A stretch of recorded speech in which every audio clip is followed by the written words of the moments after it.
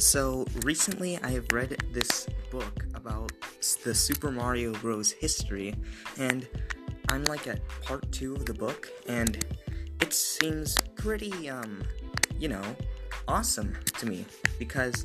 to me, I like Mario a lot, and when I read the book,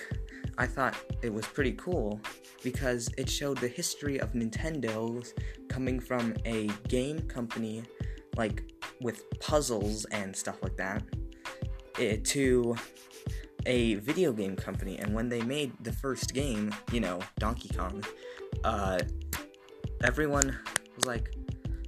wow, that was a pretty cool game. And so Nintendo was starting to make more, and I really like that Mario